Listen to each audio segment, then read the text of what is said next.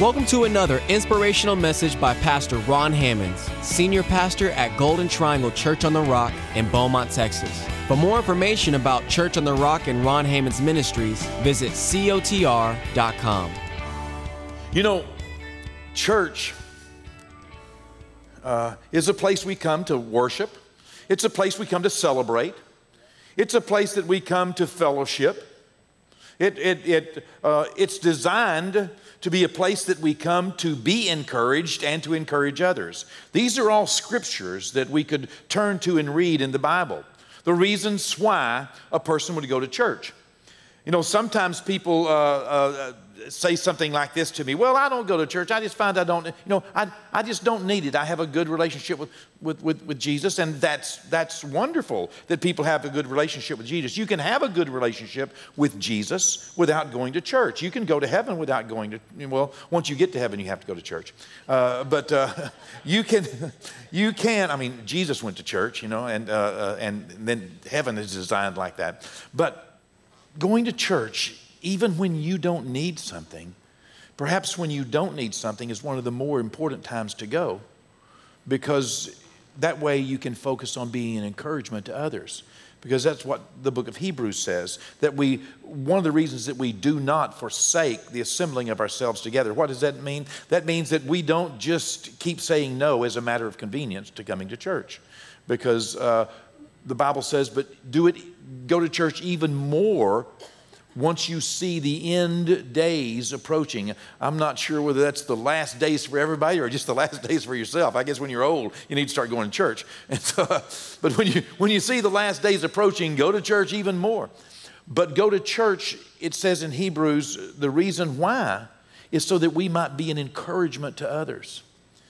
As I briefly said on last week, I don't know of any people group in the world that needs encouragement more than Christians. Christians need encouragement. We are looked at, but we also have a great demand on our lives. The great demand on our life is to have answers for questions which people can encounter in life.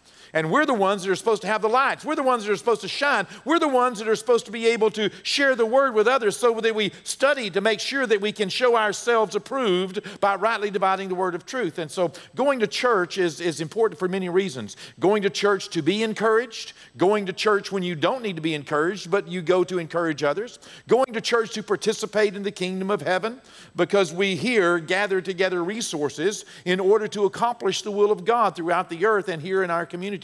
Going to church, to worship, and going to church to celebrate. All of these things are important. But also, one aspect of going to church, and the aspect that I believe that Wednesday nights are perfect for, and other venues, and is to be taught the Word of God. Very important for Christians to know what they believe and to know why they believe it. It's very important that we be rooted and grounded in our faith. It's very important that we understand the doctrines of Christ. It's very important. In fact, Timothy was told by the Apostle Paul to really take heed to the doctrine. Take heed to what you believe, to the core foundations of the Word of God. This week I was meeting with some people, and they really wanted the blessing of our church on some ministries that they are doing, some things they are doing to reach out and to witness and to help, and to they're doing all kinds of ministries. And what they wanted was just our blessing, so that they could say that we were pleased as a church with the things they were doing. And one of the questions I asked them was, tell me, how do you get born again? When someone who is a believer, who is a minister, and who is wanting to be a witness and wanting to be covered and sanctioned by the church, I think they ought to know how to lead someone to the Lord and know how a person gets saved and why a person gets saved. More than just wanting to do good things in the name of Jesus and help people, in which we ought to. We ought to be doing good things. We ought to feed people. We ought to help people. These are things that are important and necessary. But, unfortunately, at times, people are just trying to help bad people be better. and not necessarily even understand how you can make them live forever by introducing them to a God that loves them in a clear gospel fashion. It's very, very important that we as a church take some time to teach doctrine, because how will you know unless you be told? Most of you have not had the opportunity to go to Bible school or to spend, 5 years or 10 years or 20 years or 30 or 40 years with your main objective every week, all week long, is just to study the Bible. Most of you did not get to lock yourselves up today. When I got out to come to church was the very first time I got out of the house today. I did open the door one time and say hello to Pastor Casey. I opened the door, but you notice I didn't come out. It stood there. I said, I'm studying today. You may not have that advantage. It's wonderful to have that advantage, and I'm very thankful. In fact, the email that I wrote to so many people tonight before I came, I sent an email out Saturday nights and also on Wednesday evenings before church. And I said one of the things I was so thankful for and wanted to acknowledge was the blessing that God has given me, the opportunity, placed me in a particular calling where I get a chance to study the Word of God, where I get a chance to pour the Word of God in and take it apart, literally take it apart, dissect it, and put it back together and read.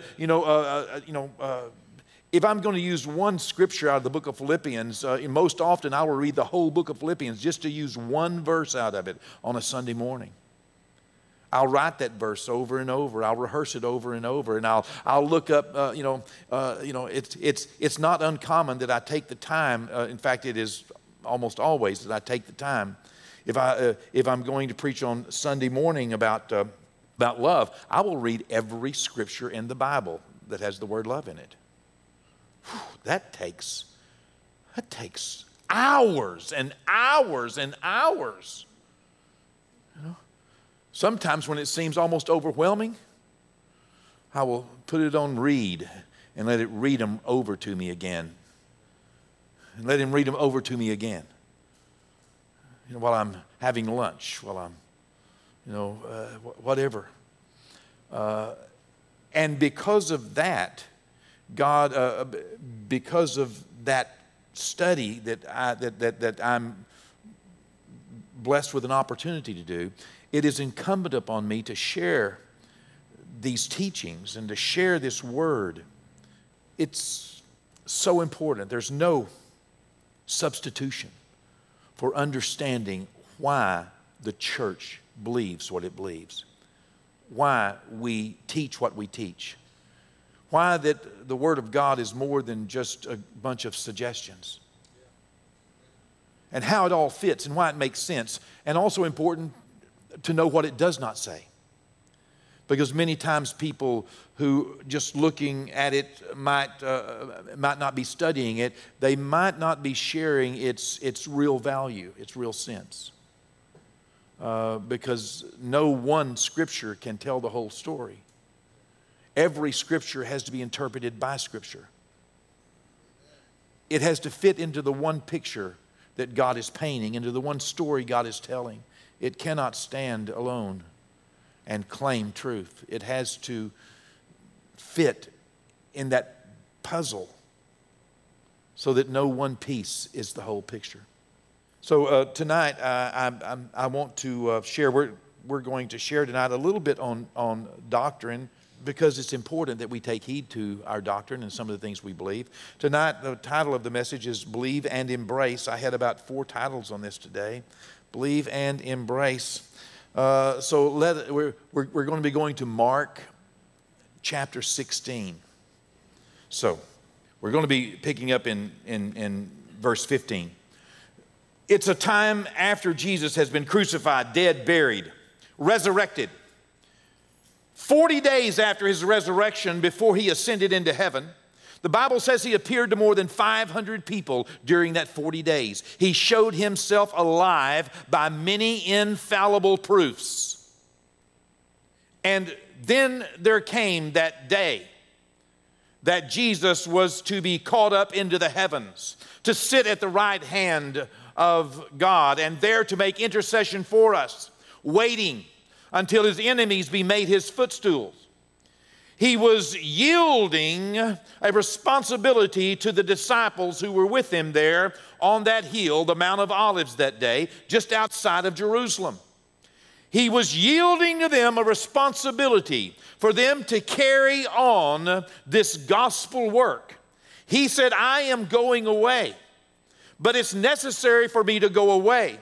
Because if I do not go away, I am the only one who will be filled with the Holy Spirit. I am the only one who will be commissioned by God to tell the story and to lead people to salvation. And we need more than just me doing this. I have paid for the sins of mankind.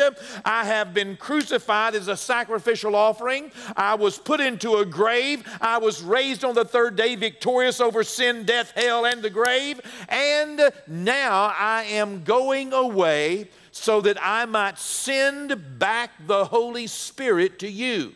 He said, I am with you, but I shall be in you. And the works that I do, you shall do also, and even greater works than these shall you do, because I'm going to the Father. I'm going to be interceding for you, but the Holy Spirit is going to come here in my place, and He is going to enter into you, and He's going to fill you with the power and the presence and the glory of God in a whole different way. You are going to be born again, a brand new creation in Christ Jesus. And you will be in me and me in you, and we are in God, and we will be one, and there we will take this gospel message around the world together. That was what He had promised them and told them. In this moment, He is just about to be caught up into heaven. And He is giving His last instructions, His final commands, His orders for these disciples to carry out. In verse 15, Mark 16, and Jesus said to these disciples, go into all the world and preach the gospel to every creature. Talking about the creation, to every human, to every person, to every group of people. Go. Go, and as you go. Here is a great command. This is not a suggestion. He is telling us it is your responsibility now. Just as God sent me from heaven, just as the Father sent me, He said, so send I you. Go. Go. 2/3 of God is go. Going is a responsibility for the church and for us individually. We go in many ways. We go through our prayers. We go through our finances. We go because we, make our feet go. We go through others, through empowering others.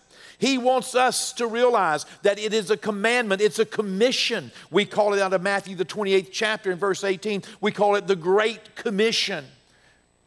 It was a calling.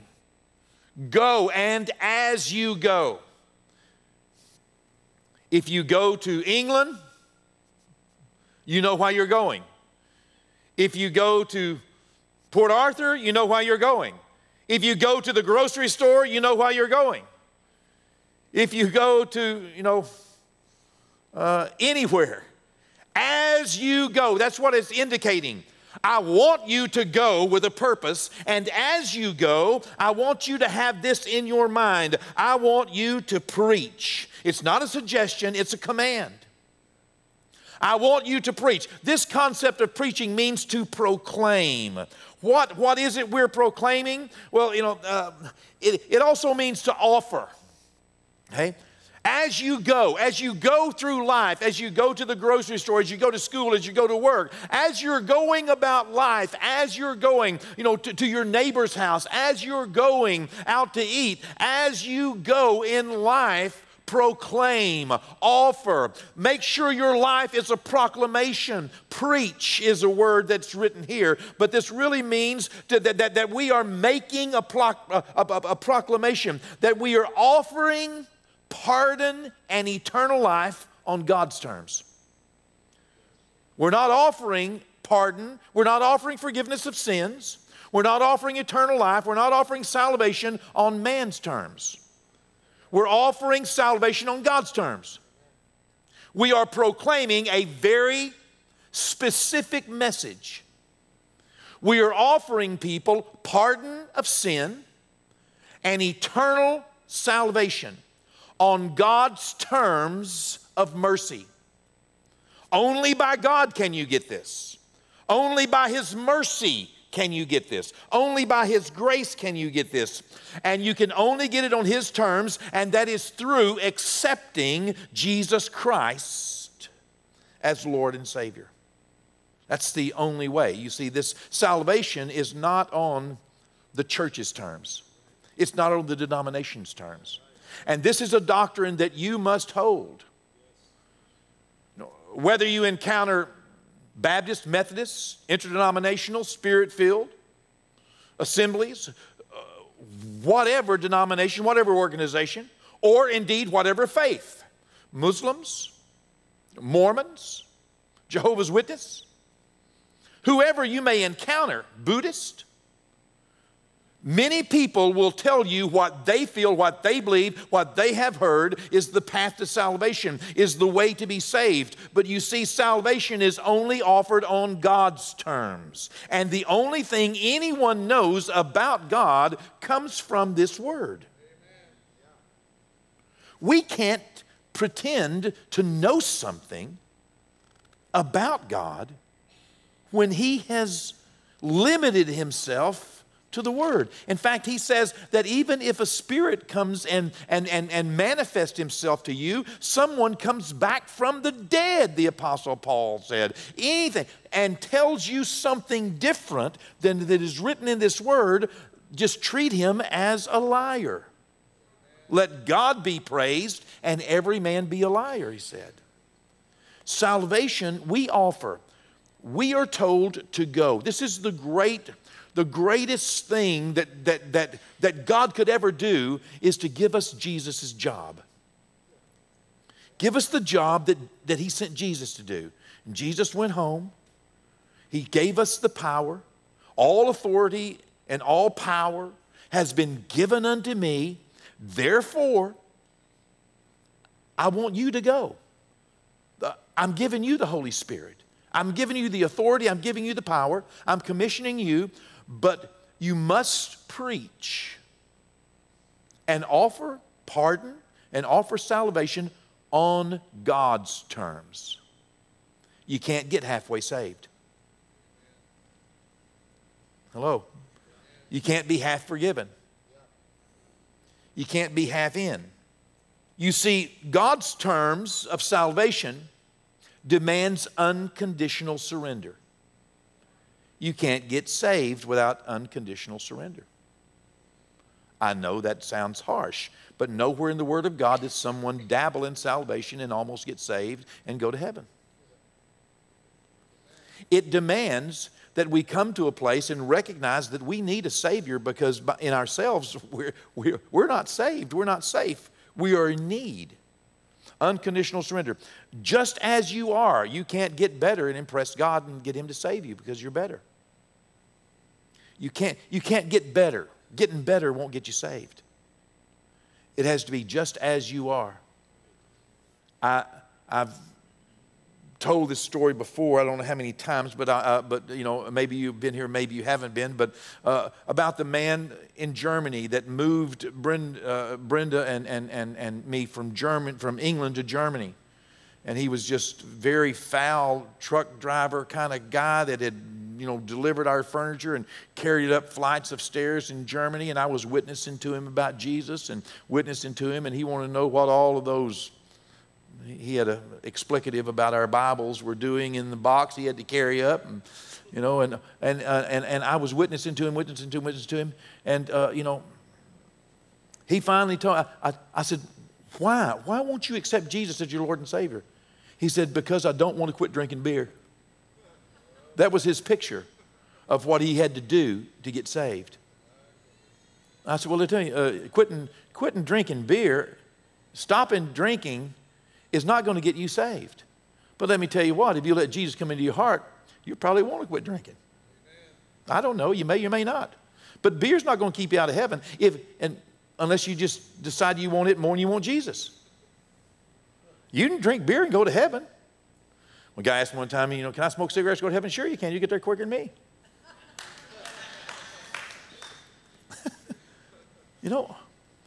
But what it requires is not works, but an unconditional surrender of our soul to him. I finally convinced him that Jesus just wanted him just like he was. He got saved. Well, yeah, he got saved. He took Brenda's Bible with him. Yeah. That night, I went down to help them get into a movie theater. And the guy that was riding with him, he came out of that truck. It had a sleeper. They were sleeping in the truck. And he said, what did you do to this guy? He won't shut up about Jesus. He keeps wanting me to get saved, and he won't shut up. I said, yeah, he got born again. I said, you know what? Before you get back to England, you're going to be born again too. Because he ain't going to shut up. You see, salvation is an all-in thing. That's what it means to believe. All in. Believe. That's what it means. All in. I'm all in. I may not know what I'm supposed to do, and I may not know how to do it, and I may be, I'm not perfect, but I'm all in. That's what we preach, salvation on God's terms. That's called the gospel. Go into all the world, he said, and proclaim, offer this pardon, offer this salvation on God's terms. We proclaim the gospel. The gospel equals the good news. We are not commissioned. It's important for us as a church to understand the doctrine of the Bible. Okay? And tonight we're looking at doctrine. The doctrine of salvation is a doctrine of good news. It's not a doctrine of bad news. It's a doctrine of good news. You know what bad news is? You're going to hell. Okay? If you're not born again, you are going to hell. And you deserve it. That's bad news. Okay? And yet, sometimes a church or a pastor or a well-meaning Christian will adopt a bad news approach to leading people to Christ. And as they go, they proclaim the bad news. Where was I? I think I was in South Korea with my daughter and her family. We were walking along the streets in Seoul and right through a place called Itaewon. I believe we may be in another place near like a Dongdaemun or somewhere like that. They will remember. They're probably talking about it in the car right now. We're walking along. I had my grandchildren, I was holding a couple of them hand, and we're just having a decent time. And I walked by this guy with a bullhorn and a sign, and he screams, "You're going to hell," at me.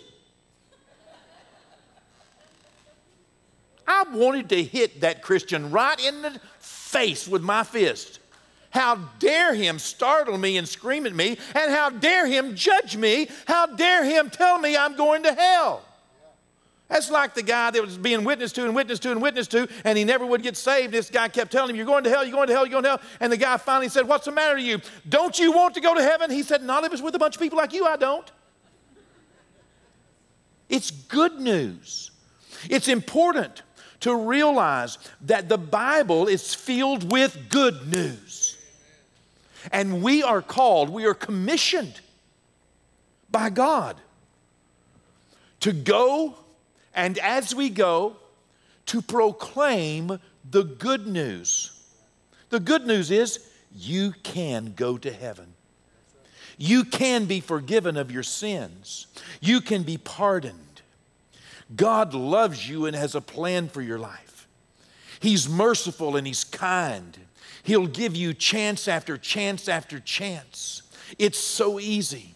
All you have to do is surrender your soul to Him and just step all in, and then let Him spend years cleaning your life up. That's good news. He's merciful. He's not looking for technicalities to dangle you over the fires of hell. He's looking for every technicality He can to include you in heaven, because He gave His only Son for the privilege of knowing you. So, as a church, as a Christian, as a people, as a witness, it's important that we understand that as we go through life, we should be proclaiming salvation and pardon on God's terms. And we should be sharing the good news with people. That whenever they're having a bad day, that God loves them. You know what? If you won't worry, but if you'll just pray, and if you'll give it to God, and no one needs encouragement like Christians do. You work with Christians, you're around Christians all the time. You know, encourage them.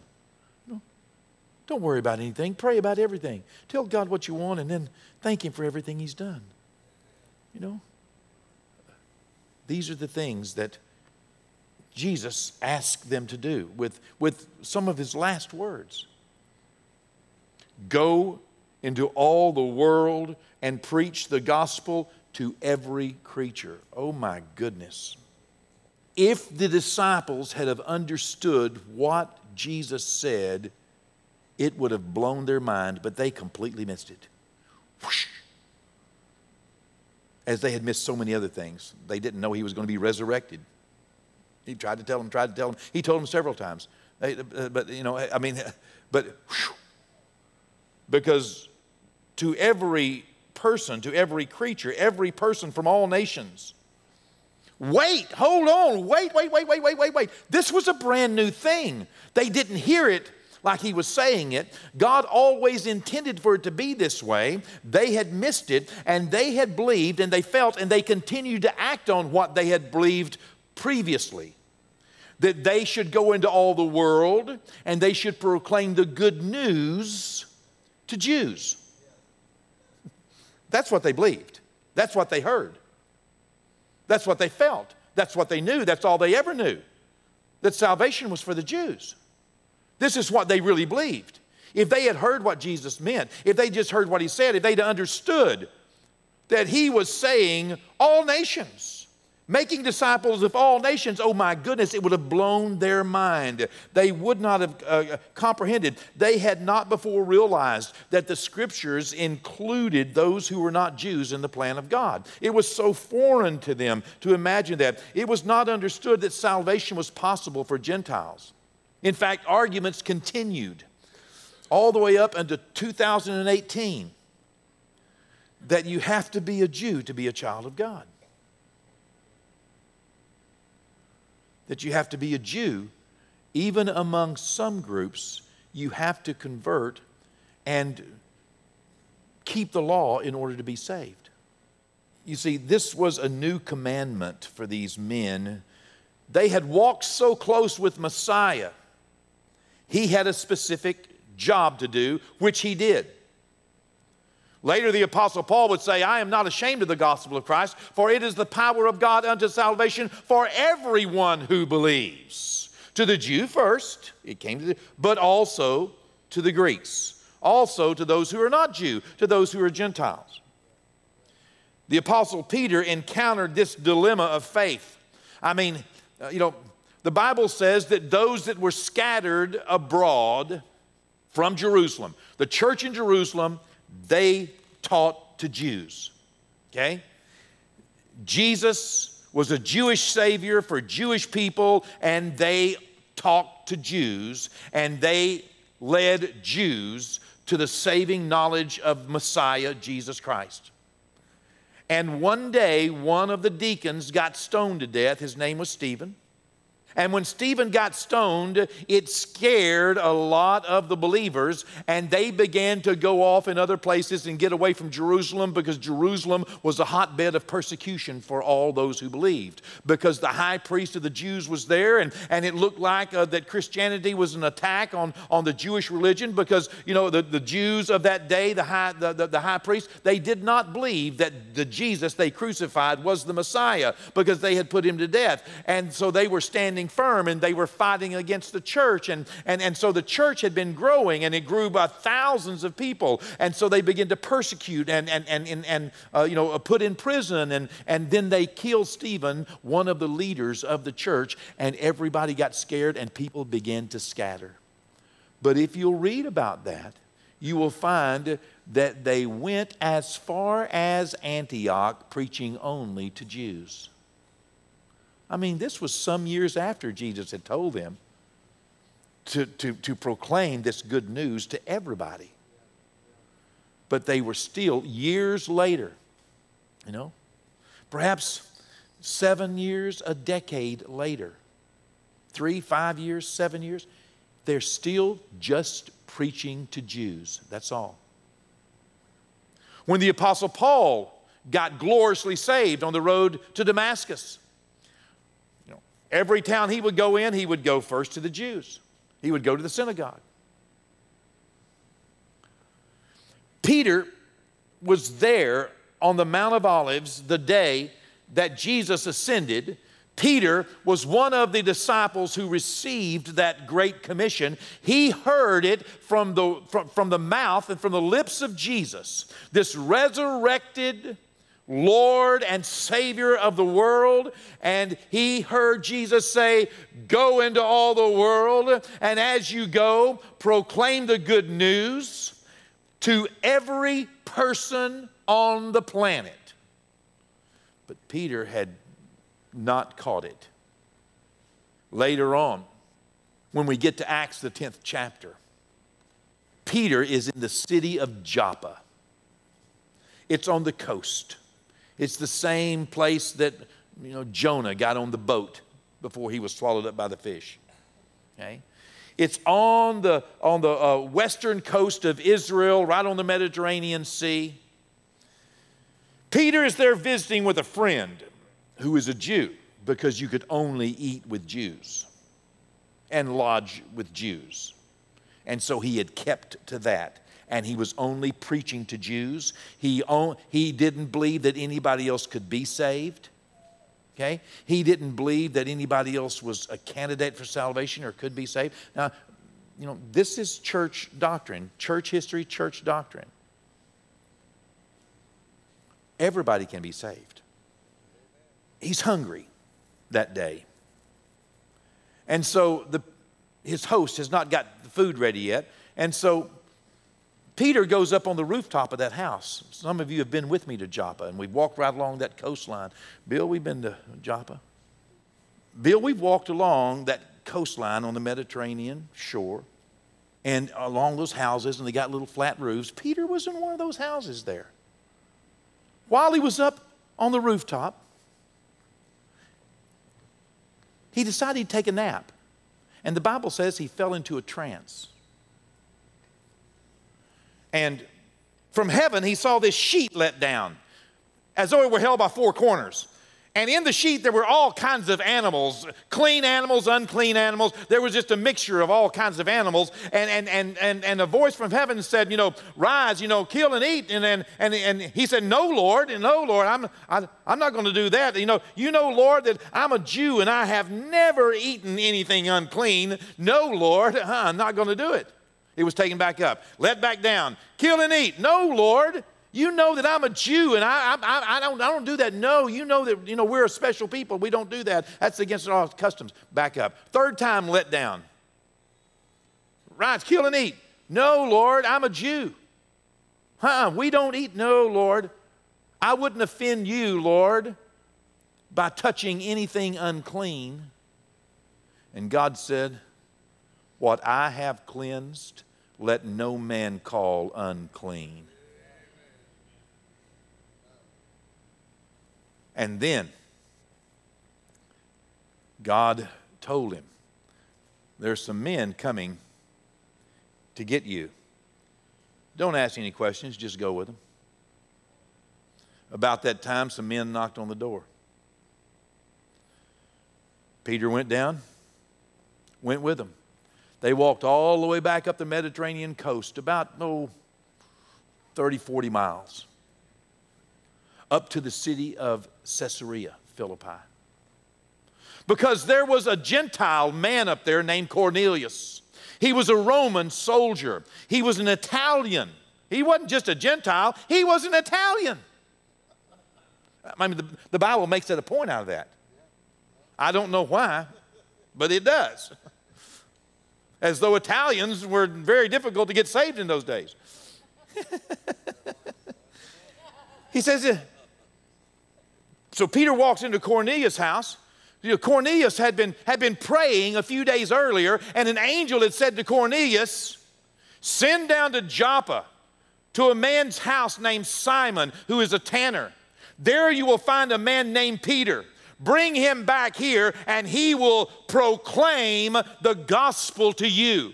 He will give you the good news. Why didn't the angel give the good news? Because angels don't do that. Nowhere in the Bible do you see an angel having responsibility. Why? Because Jesus said that's our responsibility to go into all the world and proclaim the good news. The best that angels do, anywhere in the Word of God, the best that angels do is tell somebody to go talk to somebody else. Because it's our privilege, our part, our responsibility, our commission to lead people to Christ, not angels. The angel could have told him, I guess, but the angel didn't. He said, send down and get Peter. So they went down there, and then, God said, rise, kill, and eat. No, Lord, unclean. God said, don't you call anything unclean that I have cleansed. You go with these men. So now Peter is forced by God, a fresh word from God, to walk into the house of a man named Cornelius, who is a Roman. He's an Italian. He's a Roman centurion in charge of 100 men, in charge of a garrison of men, of army people there in Caesarea. And Peter finds himself in the man's house. And he all of a sudden finds the Holy Spirit. Peter finds the Holy Spirit dealing with him. As Cornelius tells him, I was here praying, and an angel visited me and told me to send to you that you would come and tell us what we need to do. And Peter says in Acts 10, verse 34, then Peter opened his mouth and said, in truth, I perceive that God shows no partiality. But in every nation, you see, this was years later.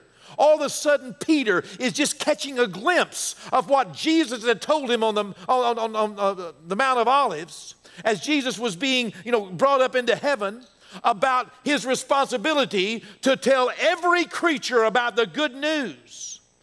Here, Peter is just now getting a realization after perhaps a decade. Peter now is all of a sudden realizing, whoa, what is happening here?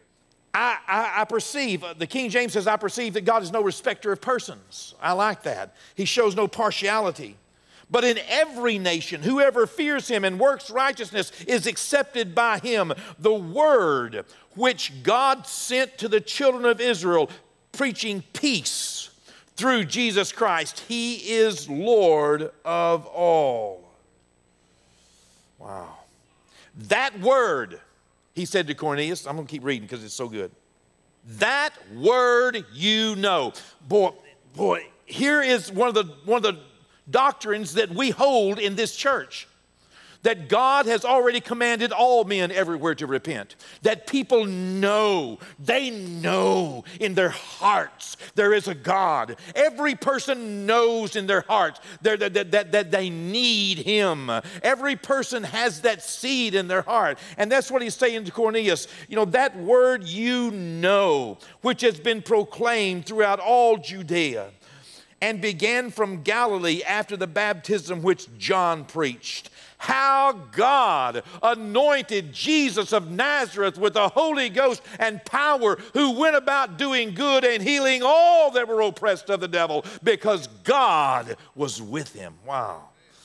Listen, there is no denying that God sent his only Son to be both Lord and Savior of our lives.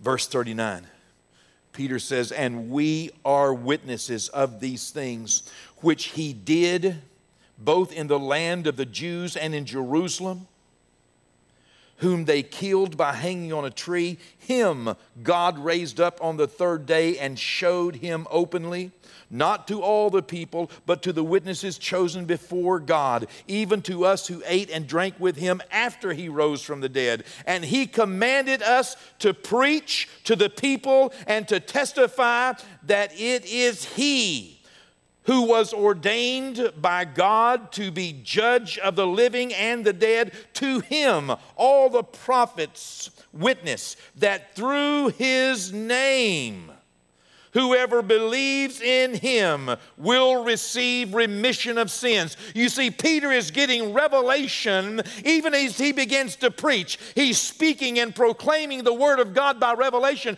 because before he did not believe that Gentiles could be saved. But now he is receiving revelation and seeing the light of the word of God, to which all the prophets had testified that any man at any time in any nation who would believe upon the name of the Lord Jesus Christ would be saved, would receive this pardon from sin and eternal life on God's terms. Wow. I'm just going to read verse 16 to you and we'll close. Go into all the world and preach the gospel to all nations, okay? Proclaim the good news, okay, to every creature. Verse 16, he who believes and is baptized will be saved, but he who does not believe will be condemned. Wow. It's important you understand church doctrine about what that scripture really means. But we'll have to wait till next week.